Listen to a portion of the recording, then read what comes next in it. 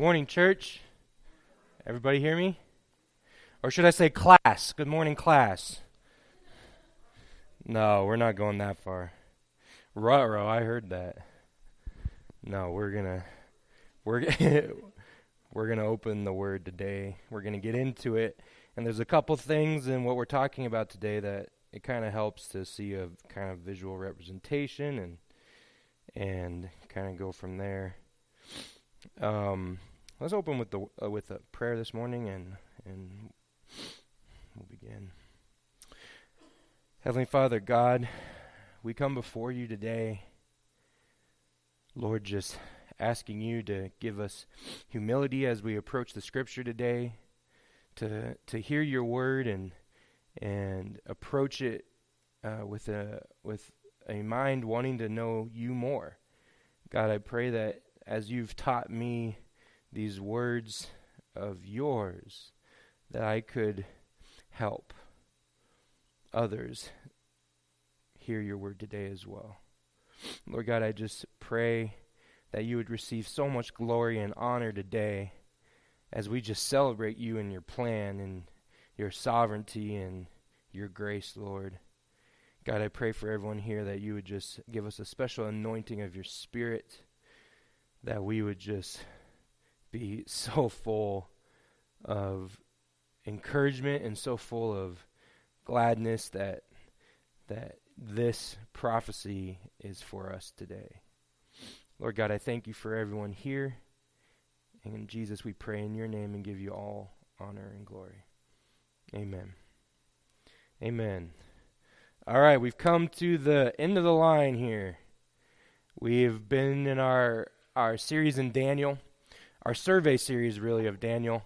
And we've gone through the book, dealt with Daniel's purpose as a man made in exile in Babylon, and his faithfulness to the Lord and the Lord's faithfulness to him. We've dealt with the narrative stories of this book that Daniel has recorded for us about his friends and about himself that show the character of God to save his people.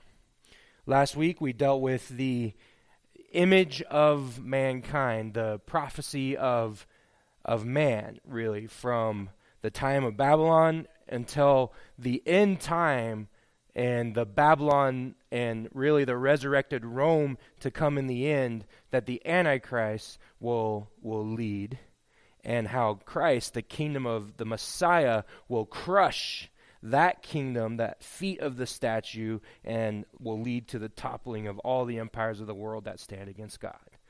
That's what we talked about last week. Now we're moving to the second large prophecy of Daniel. And like I said, I would love to do 6 months of the book of Daniel. There's so much in here.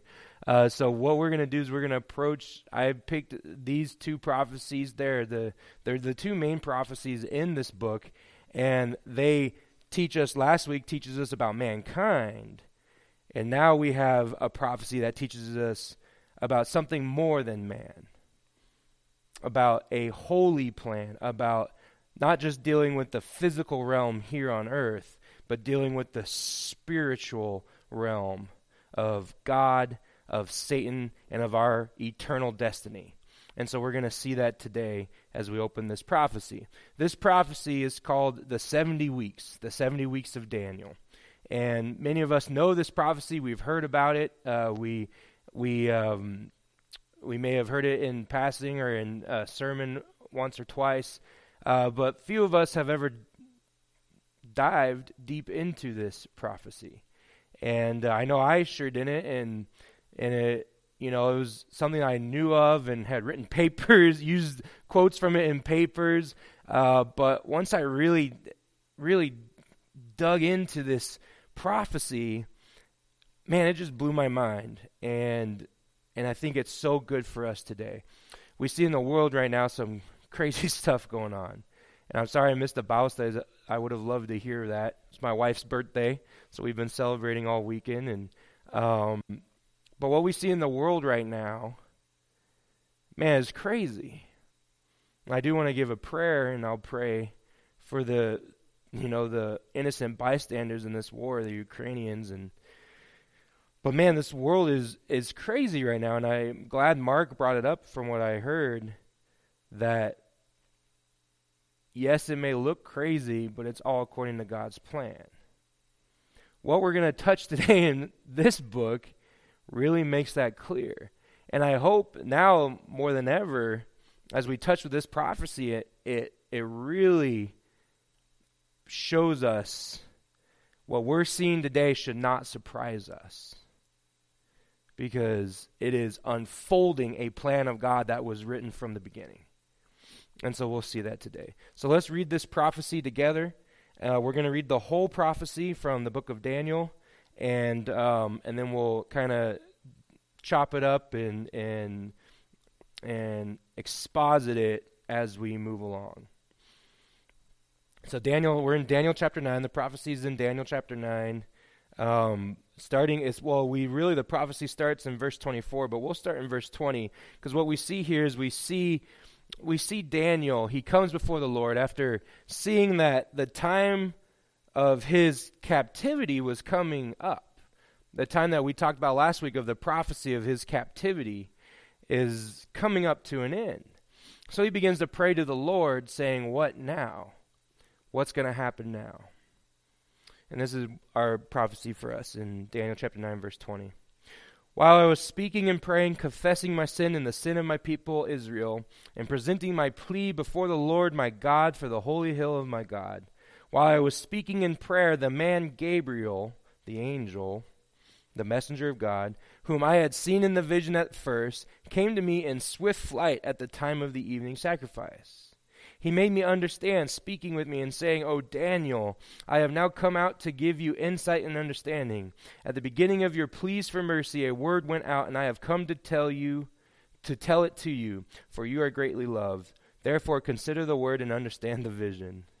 What's beautiful about that is Daniel began praying for his people, saying, our time that we deserved, this time that was prophesied that we would be in 70 years of captivity, has come to an end. So forgive me, forgive my people. What's next, God?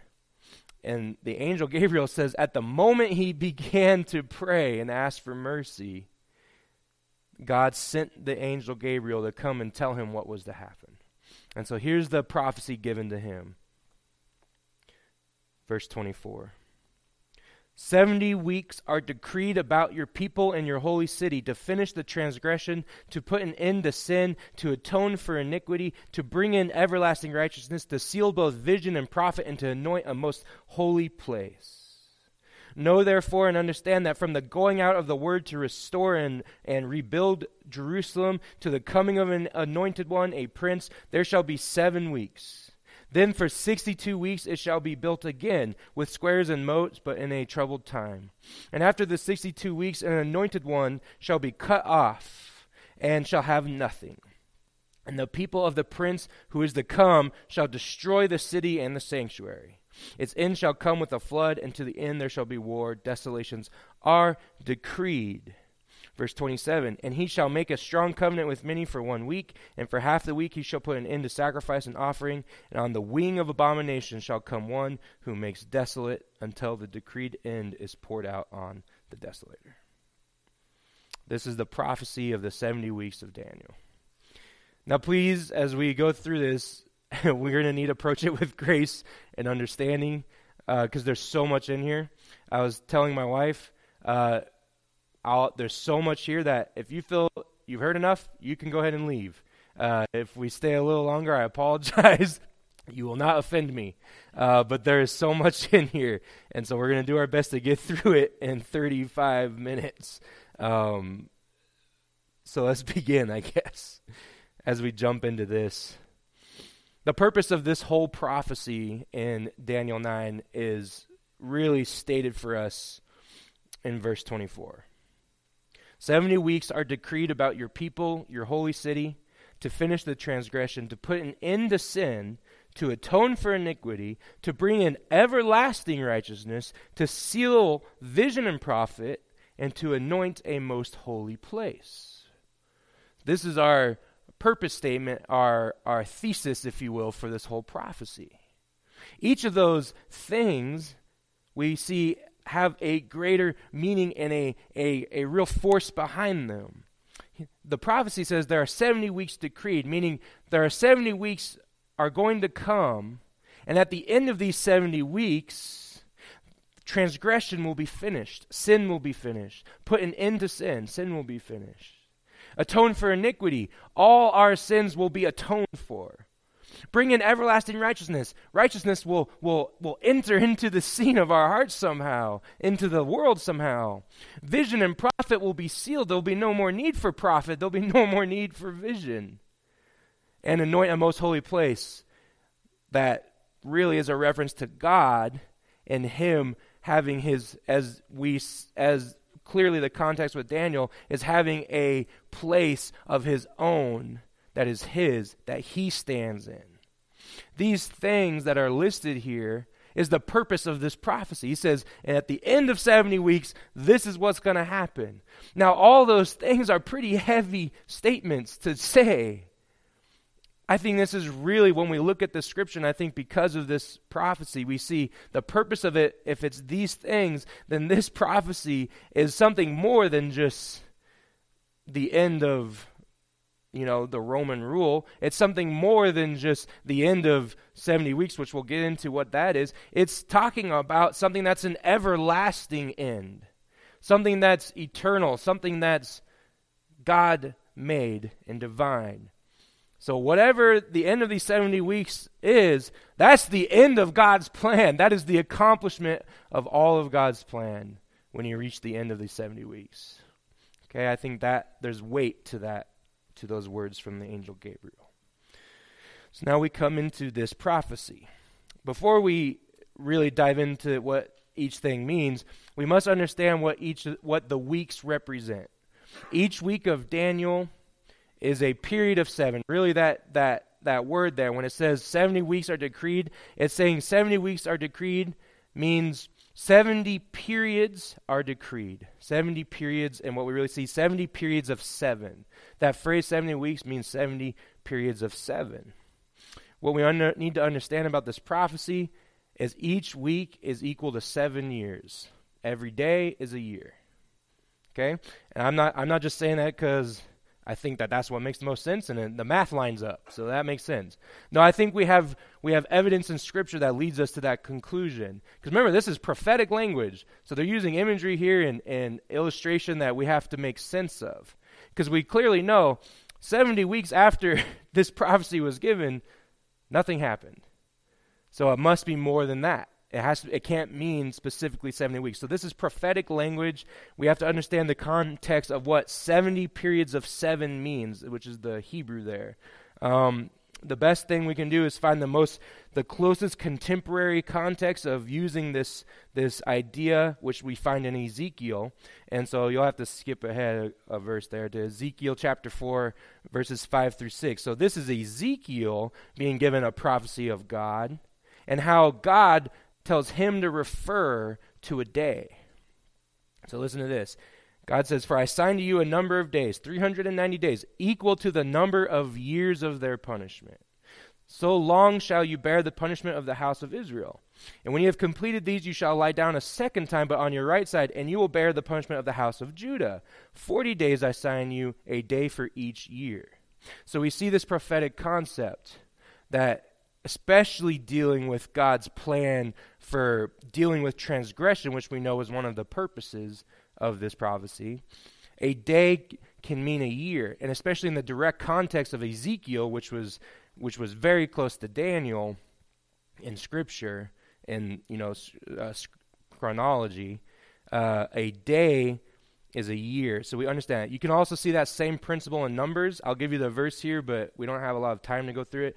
Numbers chapter 4, verses 34 through 35 has that same concept. And this is Numbers, okay? Written, Genesis, Exodus, Leviticus, Numbers, written by Moses. The same concept there of, in this prophetic fulfilling, a day can mean a year in that context. And so when he says 7 periods of 7, or 70 periods of 7, he's saying 70 periods of 7 years. That's where we get the term, it's translated for us weeks. So that 70 weeks is 70 periods of 7 years. Does that make sense? Each week is 7 years. All right. So in this context of Daniel, if each week is a period of 7 years, then 70 weeks, he says 70 weeks are destined for you. That's 490 years, right? 70 times 7. 7 years for every week, 70 times 7. So the angel Gabriel says 490 years are given to you, okay, for the fulfillment of this prophecy, for the fulfillment of, as we read there, put an end, finish transgression, put an end to sin, atone for iniquity, bring in everlasting righteousness, seal vision and prophet, anoint a most holy place. All right, everyone with me? So that's the first start. Start with the 7, that we have 490 years at play here, 70 weeks. Each week is 7 years. And now we can dive into this. So we begin with verse 25. Verse 25, and I'm actually going to read the New King James Version. The ESV version is good. I always prefer ESV version, usually when I preach and study. Even I recommend everyone, when you study different versions, get into it, as long as they're, academically made translations. I'm going to read the New King James Version. We'll have the ESV up here. The New King James Version says, now, Daniel 9:25. Now therefore, and understand that from the going forth of the command to restore and build Jerusalem until the Messiah the Prince, until the Anointed One, there shall be 70 weeks and 62 weeks. The street shall be built again, the wall even in a troublesome time.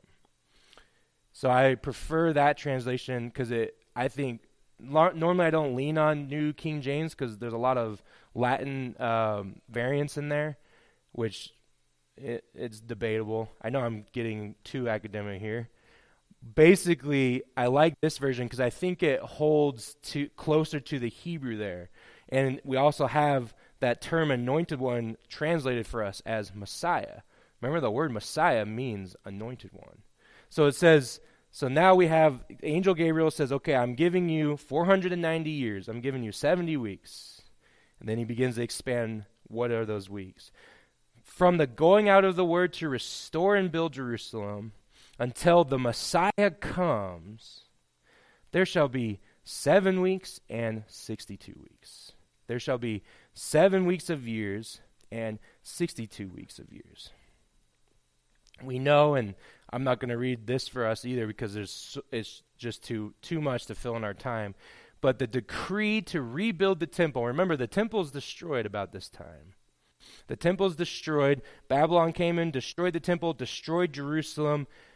And years later, the Persian Empire would rise up. And under the Persian Empire, we have recorded for us what happened. In Nehemiah, we see with Cyrus this decree go out saying, let's rebuild. I'm going to allow the Jews to go back to Jerusalem and rebuild their temple, rebuild their city. And in Nehemiah, we actually see the fulfillment of that decree. Nehemiah chapter 2. Nehemiah asked the king, can I go back and help build Jerusalem and lead my people in building Jerusalem and rebuilding the temple? And Nehemiah sends him.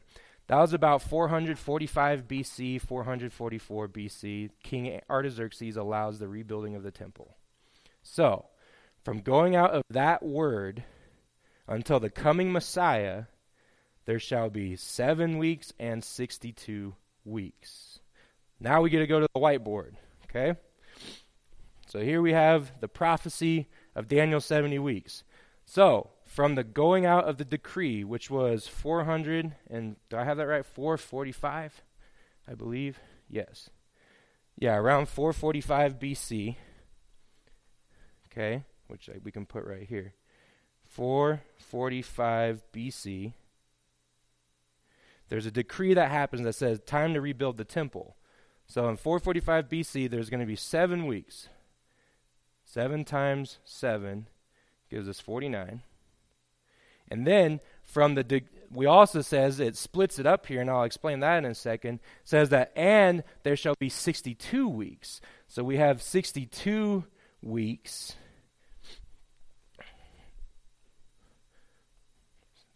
7 times 62, which takes us to, I believe that's 434.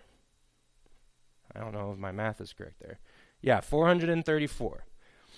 So from the calling of the temple to be rebuilt, there's supposed to be 49 weeks and 432 weeks, which gives us 483 years. Okay? So 483 years from the calling of the temple to a coming Messiah. The prophecy tells us that that time will take 483 years. The declaration to rebuild the temple was given in AD 445, just about. If we understand the prophecy's probably 300, each year is probably a 360-day year, which is usually what we see in Scripture when it comes to prophecy. 483 years from the time of the decree to rebuild the temple brings us to about 33 AD. Does that not just blow your mind? I'm sorry, but that blows my mind, okay? This prophecy says, in 483 years, a Messiah will be cut off. 483 years from the declaration to rebuild the temple, we have between 33 and 35 AD. Who arrived at 33 and 35 AD recorded for us in history outside of the Bible? A man called Jesus of Nazareth. And we know that that man called Jesus of Nazareth was crucified around 33 to 35 AD. I think it's amazing to see that here in Scripture we have an actual prophecy that gives us a timeline leading up to the Messiah. If you really take it in the context that this is a prophecy dealing with years, and that 483 years from the declaration to rebuild the temple, as we see there in verse 25, understand that the going out of the word to restore the building of Jerusalem to the coming of the Messiah, we're going to have 62 and 7 years, or 62 and 7 weeks, which is 483 years. An anointed one will come. So from the going out to the coming of the Messiah, 483 years. Then the Messiah will be cut off. So we start with that, and that alone is just incredible. And now I encourage you, research this, get more into this, because when I saw this, it blew my mind. And it really shows us that in the book of Daniel, we have a prophecy about Jesus himself, that Jesus was coming. This Messiah is supposed to come. Now, you can figure, you can mess with the date. Oh, was it the earliest when Cyrus decreed, or was it a latter time? What we really see is still the same time period within a margin of years, few years, we have the decree leading us to Jesus himself. So, doesn't that make the Pharisees seem all the more silly? That their own words said, look, in 69 weeks, which is 69 times 7, which is in 483 years, the Messiah is going to show up. So you better be ready. The Messiah is going to be cut off, whatever that means. He's coming, he's going to be cut off, and he's going to have nothing. And yet when 483 years came, they were all caught up in their religion, their laws, their whatever they had, their power, that they were not looking for the Messiah. They were looking to keep their law and keep their people under the law to keep their honor. Paul was adamantly attacking the church because he believed it was going against everything he stood for before God grabbed him. So here we go. For those who missed it, we have an actual prophecy in the book of Daniel that says 483 years from the time of the rebuilding of the temple to the time the Messiah will come. That happened around 33 AD, this Messiah comes. Now let's go back to verse 26. After the 69 weeks are completed, this Messiah is supposed to be cut off.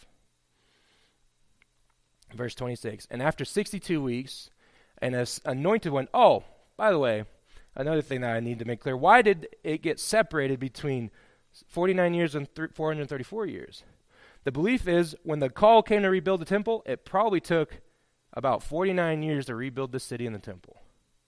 And then from that moment, is divided to another 434 years from the rebuilding of the temple to the day the Lord walked into the temple. Isn't that crazy? All right. This scripture is heavy but good. All right. After the 69 weeks are completed, so the 62 plus 7, an anointed one shall be cut off and shall have nothing.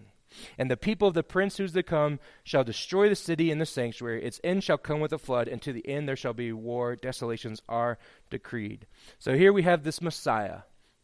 At the end of this 69 weeks is going to be cut off. This is Christ crucified. It says he shall have nothing. That can also be translated, he shall have nothing of himself, not for himself. He shall be cut off, not for himself. It can also mean the wrath of God was poured on him. He shall have nothing. Nothing that he had shall he have. The wrath of God is poured on him. Isaiah 53, 4 through 6. Surely he has borne our griefs and carried our sorrows.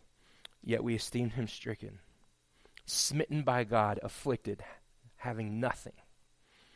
He was pierced for our transgressions. He was crushed for our iniquities. Upon him was the chastisement that brought us peace, and his wounds we are healed. All we like sheep have gone astray. We have turned every one to his own way, and the Lord has laid on him the iniquity of us all. That's the Messiah being cut off and having nothing. The wrath of God poured upon him for our sins. See, we were lost, and Christ came into the world to save those who were lost. We were lost because of our own sin, our own guilt. We might think we're good. I'm good enough. I'll make it to heaven. But it's not about being good enough. It's about, do you belong to God? Do you belong to Jesus as your Savior or not?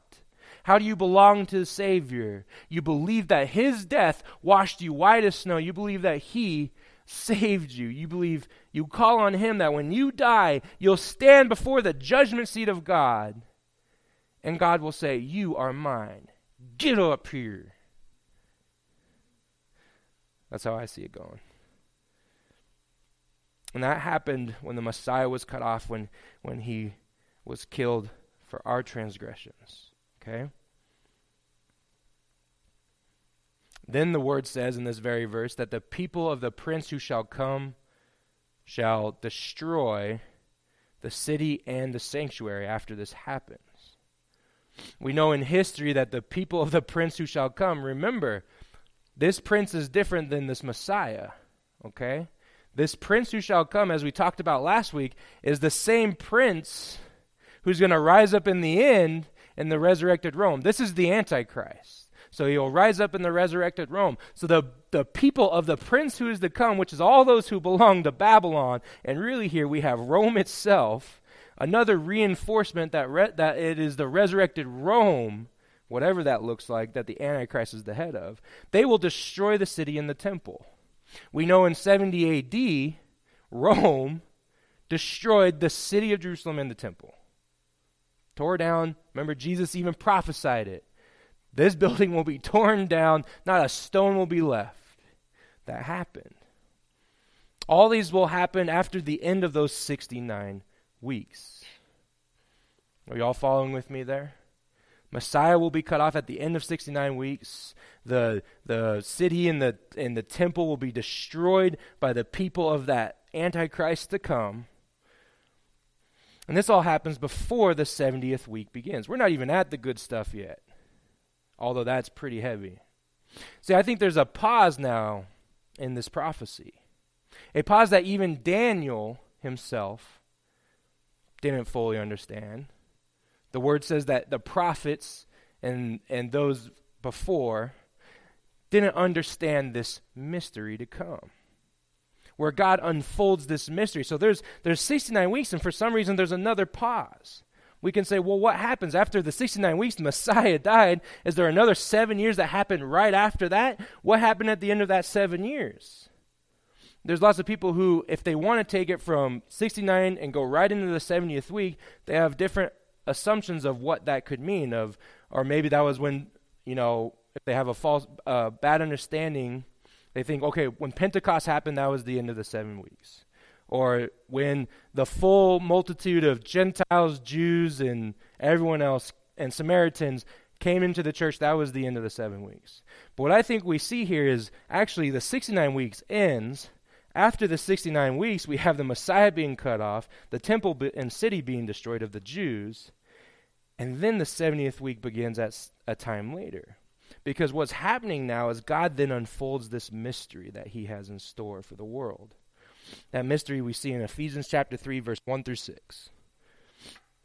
For this reason, I, Paul, a prisoner of Christ Jesus, on behalf of you Gentiles, assuming that you have heard of the stewardship of God's grace that was given to me for you, how the mystery was made known to me by revelation, as I have written briefly. When you read this, you can perceive my insight into the mystery of Christ, which was not made known to the sons of men in other generations, like Daniel, as it has now been revealed to his holy apostles and the prophets by the Spirit. This mystery is that the Gentiles are fellow heirs, members of the same body, partakers of the promise in Christ Jesus through the gospel. So here we have a mystery being unfolded. At the end of the 69 weeks, Jesus does something, yes, for the believing people of Israel, but also for all those who will call on his name, that all people could come to him. This mystery is that all those who God has created have the right, or I shouldn't say the right, have the opportunity to come to him. Not a right, that's for sure. It's by grace we have been saved. We do not deserve it. And so all people can come to Jesus because of what he did on the cross. That's this mystery. And I think that's what we see here in this prophecy. We have the 483 years of the temple being, the calling for the temple to be rebuilt. The temple gets rebuilt after 49 years. 434 years, we have the coming of Jesus. He's cut off. A future 7 years is still supposed to happen. But right now, there's a mystery of God being revealed. That he's bringing in all people to come to know him, to be saved. This is a mystery. And it is the mystery that's unfolding right now. This is what, a dispensationalist would call the church age. I'm not necessarily a dispensationalist. I don't know if you guys heard that term. But I think when we look at the tension in Daniel about this Antichrist to come and that God's kingdom is going to directly attack and destroy the kingdom of the Antichrist, there's a tension that all this is to be, when all this is done, when this prophecy is done, that's the end. That's the millennial reign of Christ right there. And so here we have this prophecy, and there's the tension here. And so I think this is actually a very good representation of this scripture. And so this is where I'll include a disclaimer before we jump into that 70th week, because that is where we get some end-time stuff. That's the stuff. Everything I've talked about is stuff that's already happened. So here's the disclaimer. When it comes to that final 70th week, there are so many interpretations out there. Because we all, as Christians, have different tensions in our own heart, different understandings of what we think God is going to be doing in that time. Different denominations have different convictions.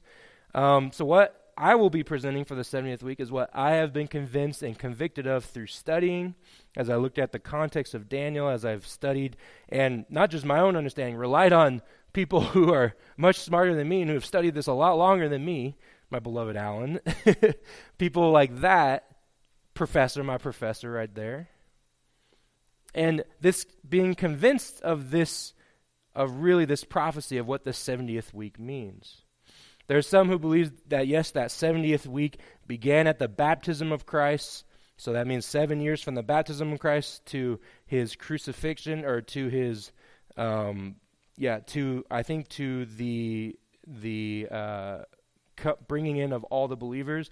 So halfway through that was the crucifixion, a covenant. Christ was the one who made a covenant, and the church, all the church was gathered in. 3.5 years later after that, the gospel reached the Gentiles, and the Jews rejected the Messiah.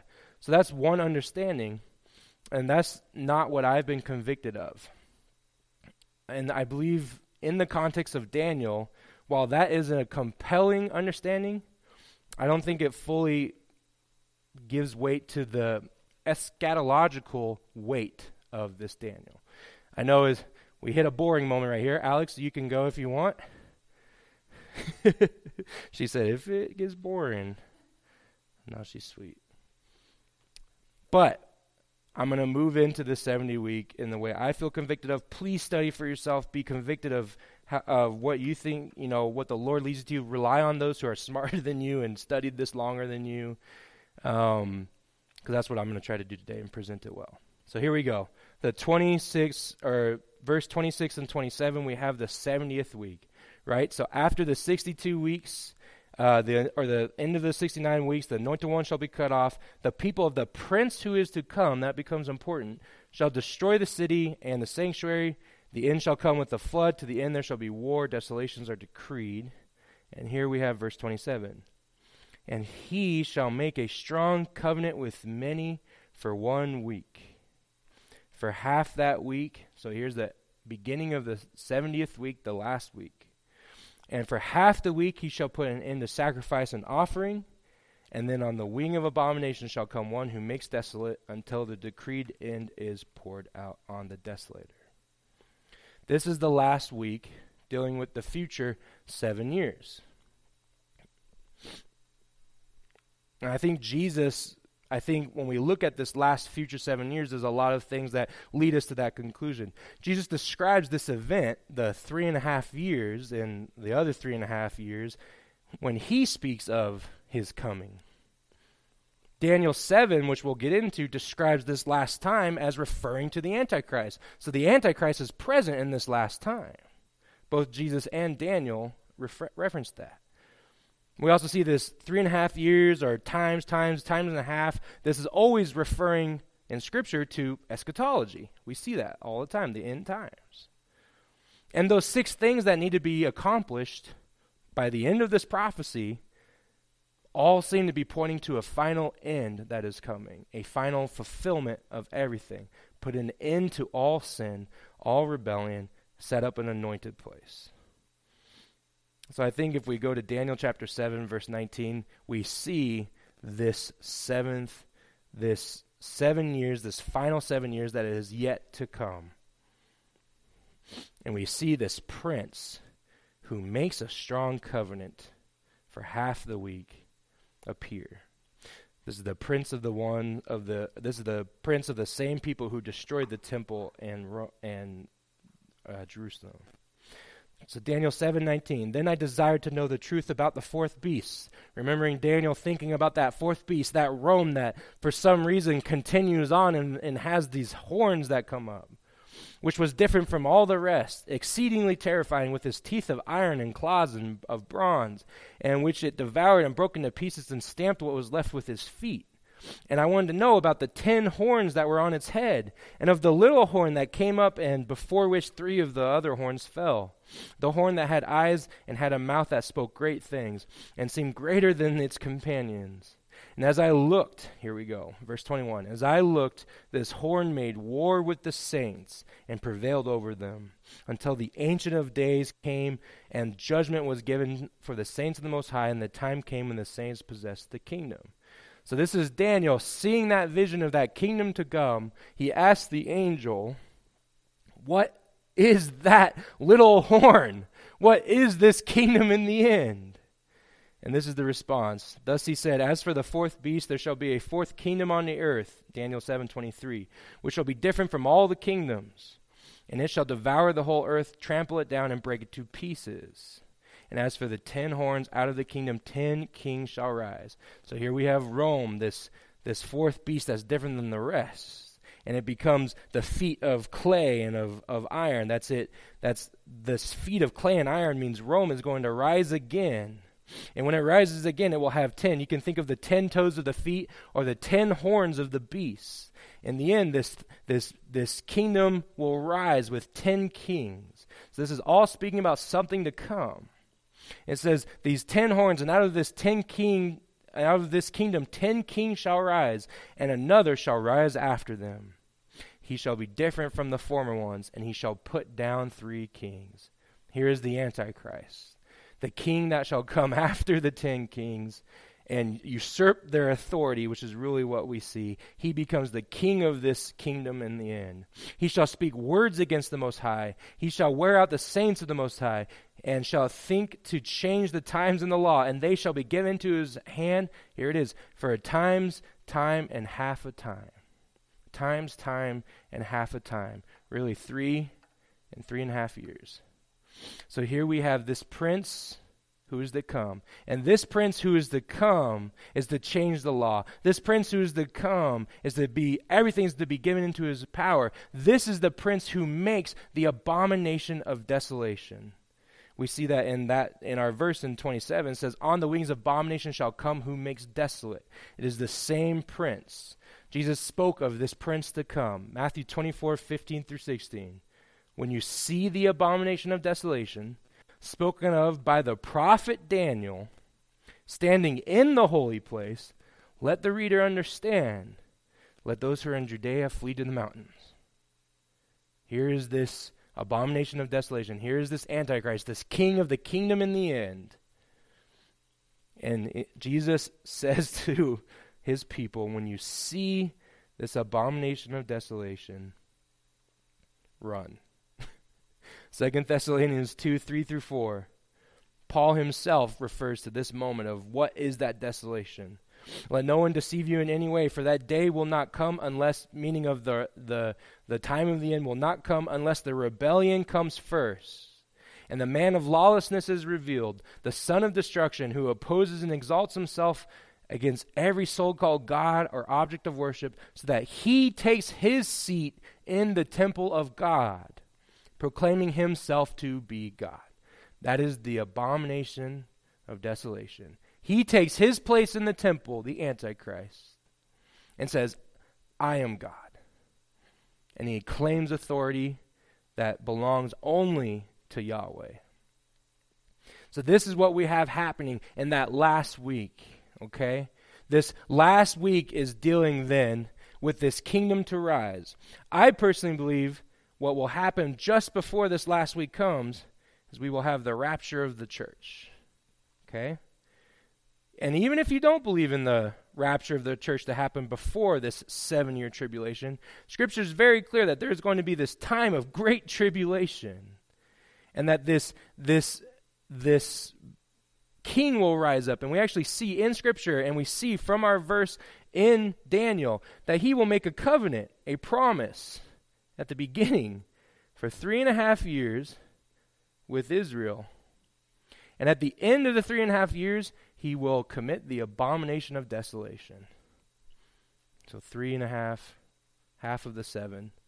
He will commit the abomination of desolation, make war on Israel, make war on anyone who believes in the Lord. And that's the great tribulation where you have all hell literally breaking loose.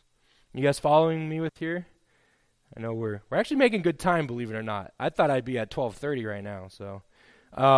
So here is that last 7 years, if you follow that. Even if you don't believe in the rapture coming at the beginning, and you believe the church goes into this tribulation, we still have this tension with Scripture that says this Antichrist will rise, cause the abomination of desolation, and will make war with all the saints, all the people of God. But I think maybe the rapture is the beginning, because we see a church, we see a time of the church, and then a beginning of 7 years, and I think there's, like I said, we can spend months on this. I think there's heavy support that says God will rapture his church, take his church with him, because then he unfolds the final, his final plan. If you understand the feasts of Israel, you understand that you have the Feast of Trumpets, and then you have the Feast of Atonement. And you have the Feast, am I right there? The Feast of Atonement, the final, the Days of Atonement, yeah. And so we have the final feast. And so I think the Scripture lies heavily that this is kind of the outlook that we see. Now, I am coming at this is a dispensational understanding. Maybe I wouldn't call myself dispensational, so this may be a little more reformed or progressive, but this is what you have. But that's not the end. You have this little horn that rises up, makes war with the people of God, and then we have the end. Verse 27, he shall make a strong covenant with many for 1 week, exactly. He makes this promise, saying, okay, at the beginning, we're going to make this promise. We're going to have peace. And then for half the week he shall put an end to sacrifice and offering. On the wing of abomination shall come the one who makes desolate, until the decreed end is poured out on the desolator. That's the part we need to hear. Until the decreed end is poured out on that desolator. So whoever this little horn is, whoever this Antichrist is, whoever this prince is, who's a liar, who commits the abomination of desolation, it will happen only until God's decreed end is poured out on him. Daniel 7:25, we see the continue of that story, of that prophecy. He shall speak words against the Most High. He shall wear out the saints of the Most High, and shall think to change the times and the law, and they shall be given into his hand for a times and half a time, 3.5 years. So here we have the saints being killed by this man in his kingdom. We have him taking the world, and then we have God entering the scene. But the court shall sit in judgment, and his dominion shall be taken away, and to be consumed and destroyed to the end. And the kingdom and the dominion and the greatness of the kingdoms under the whole heaven shall be given to the people, the saints of the Most High, and his kingdom shall be an everlasting kingdom, and all dominion shall serve and obey him. And here is the end of the matter. And as for me, Daniel, my thoughts greatly alarmed and my color changed, but I kept the matter at heart. He hears this prophecy of what's going to happen in that last 7 years, what's going to happen with this Antichrist that rises up, and he sees the hand of God, that God will take away the dominion, will crush the kingdom, will establish his own kingdom, a kingdom that belongs to the saints of the Most High. And this kingdom will be an everlasting kingdom. And everything will be under his hand. We see the defeat of the enemy. Revelation 19 through 21. And I saw the beasts and the king of the earth with their armies gathered to make war against him who was sitting on the horse and against his army. Remember, we have the man on the white horse who comes from heaven, Jesus himself. And the beast was captured. The beast and his armies and his kings, they rise up against the one who was sitting on the horse and against his army. And the beast was captured with his false prophet who was in his presence and had done the signs by which he deceived those who had received the mark of the beast and those who worshipped his image. These two were thrown alive into the lake of fire that burns with sulfur, and the rest were slain by the sword that came from the mouth of Jesus himself, who was sitting on the horse. And all the birds were gorged with their flesh. That's kind of heavy imagery of Jesus coming to conquer, of Jesus coming to claim victory and coming against the kingdom of the enemy. So here we have this prophecy, and we're getting to the end here. We have this whole prophecy laid out for us in Daniel, the 70 weeks. And at the end of 70 weeks, we have the 69 weeks and the final week, the 483 years and the final 7 years. 490 years, we see this conclusion. And the reason why I think it's a literal 7 years is because this was a literal 483 years before the coming of Jesus. So whatever this last weekend, it has to be a literal 7 years in the context of Scripture. We have this whole prophecy, and then we have the end. We have Jesus coming in the end, putting an end to the kingdoms of man, and establishing his kingdom on the earth. And I believe there's a 1,000-year millennial kingdom. And then at the very, very end, God deals with Satan once and for all, puts it to the end, and brings heaven to earth. We have the final picture of the kingdom of heaven coming down to earth once Satan is finally done away with. All rebellion is done away with. So here's this prophecy.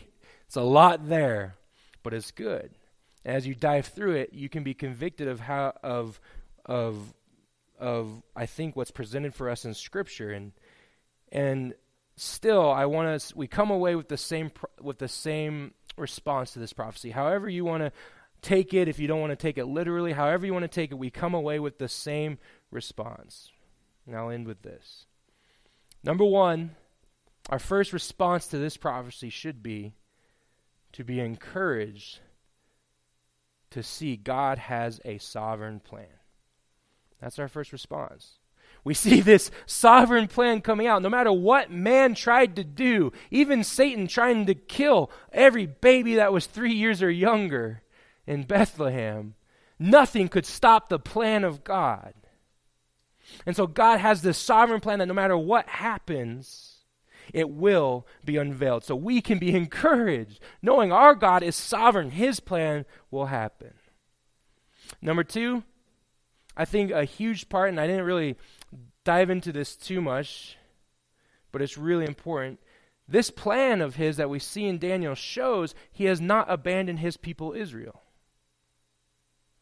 The ones who trust in the Messiah, the remnant. We see this clearly that there's a time where God specifically, and I think, is dealing with Israel and bringing his people back to him. His kingdom will come down on Zion and face the kingdom of the enemy. As the enemy tries to stand in the temple and say, he's God, Jesus says, no, I am, as he brings his kingdom to earth. I think number three, our third response is to rejoice that his plan will put an end to sin, atone for iniquity, which I believe happened on the cross, and will bring in everlasting righteousness. That seed of life that's planted in us, I think that's the beginning of it, but it continues in that day when everlasting, never-ending righteousness will be here on earth. Man, we just need to rejoice that that day is coming. And the fourth thing, I think, and probably the most important thing from this scripture, is that we are to be comforted, knowing that God's plan is going to have victory over the enemy's plan. We can have comfort knowing God is going to win. His plan will conquer the enemy's plan. And here's the crux of God's plan in all of this. The Lord's, Yahweh's plan is centered on Jesus Christ the Messiah. It's centered on Jesus Christ to redeem those who trust in Jesus and to conquer the enemies who rebel against Jesus. It is centered on Christ Jesus our Lord. Everything we read in Daniel points to our Savior Jesus Christ, the rock that will crush the statue of man. All the empires and schemes of the enemies will be crushed by the rock that will come in the end. Everything God gave us in this little book, I think, has been given to us to encourage the people of God, to strengthen the people of God, strengthen our spirits as we face and live in our Babylon today, as we're living in Rome today across the world. This prophecy in the book of Daniel, which Daniel was just a wise man who God chose to share his message with. This is to give us strength and hope. What we see going on in the world, all it is setting up for this last time. A one world government. 10 kings, whoever they are, whatever they look like, and the one king who usurps their power. In fact, we see in Revelation, they give him their power. And then he wages war on anything and everything that belongs to God. So we must hold tight to this king who has the complete victory in the end. We must hold tight to this king whose victory began on the cross. The cross. Is there a cross up there? On the cross. His victory began on the cross, so hold tight to that king who has the victory. Yes, we must keep our eyes open. Look at the world. Look how things are unfolding. Keep your eyes open. We have these for a reason. But be aware of God, that all that we see is God's unfolding plan for history. It's God's unfolding plan for his last days. So yes, keep our eyes open. But more importantly, be of great courage, knowing that our God is the one who has it all in his plan. Be of great courage, knowing our God is the God of victory. So as we see these plans unfolding, don't be surprised. God has literally laid it out. He says, look, I will lay it out for you. I have it planned. So trust in me, because I am the God of victory. In this world you will have tribulation, the Lord Christ calls us to hear his words. In this world you will have tribulation, but take heart, for I have overcome the world. Amen? That is the King of victory.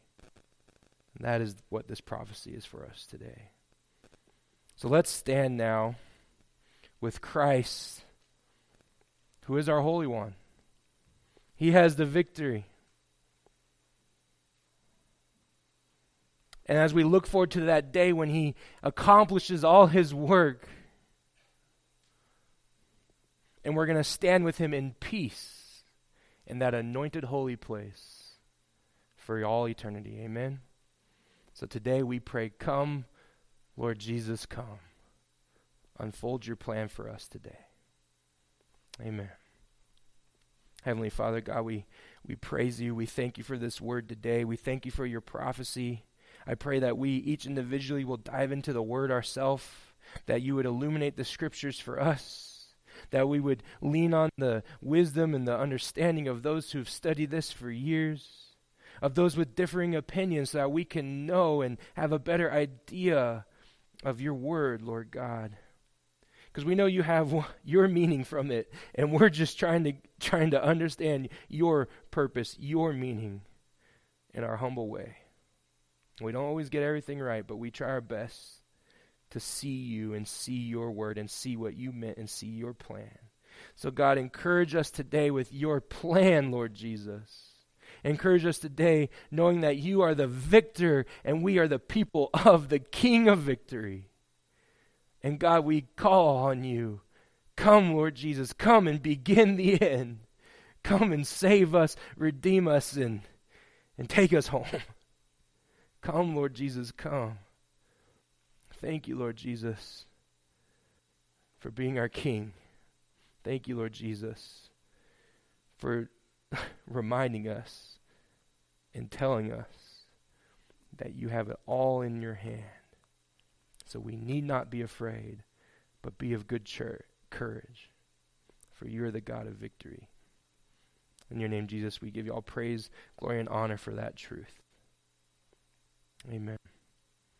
Let's sing together.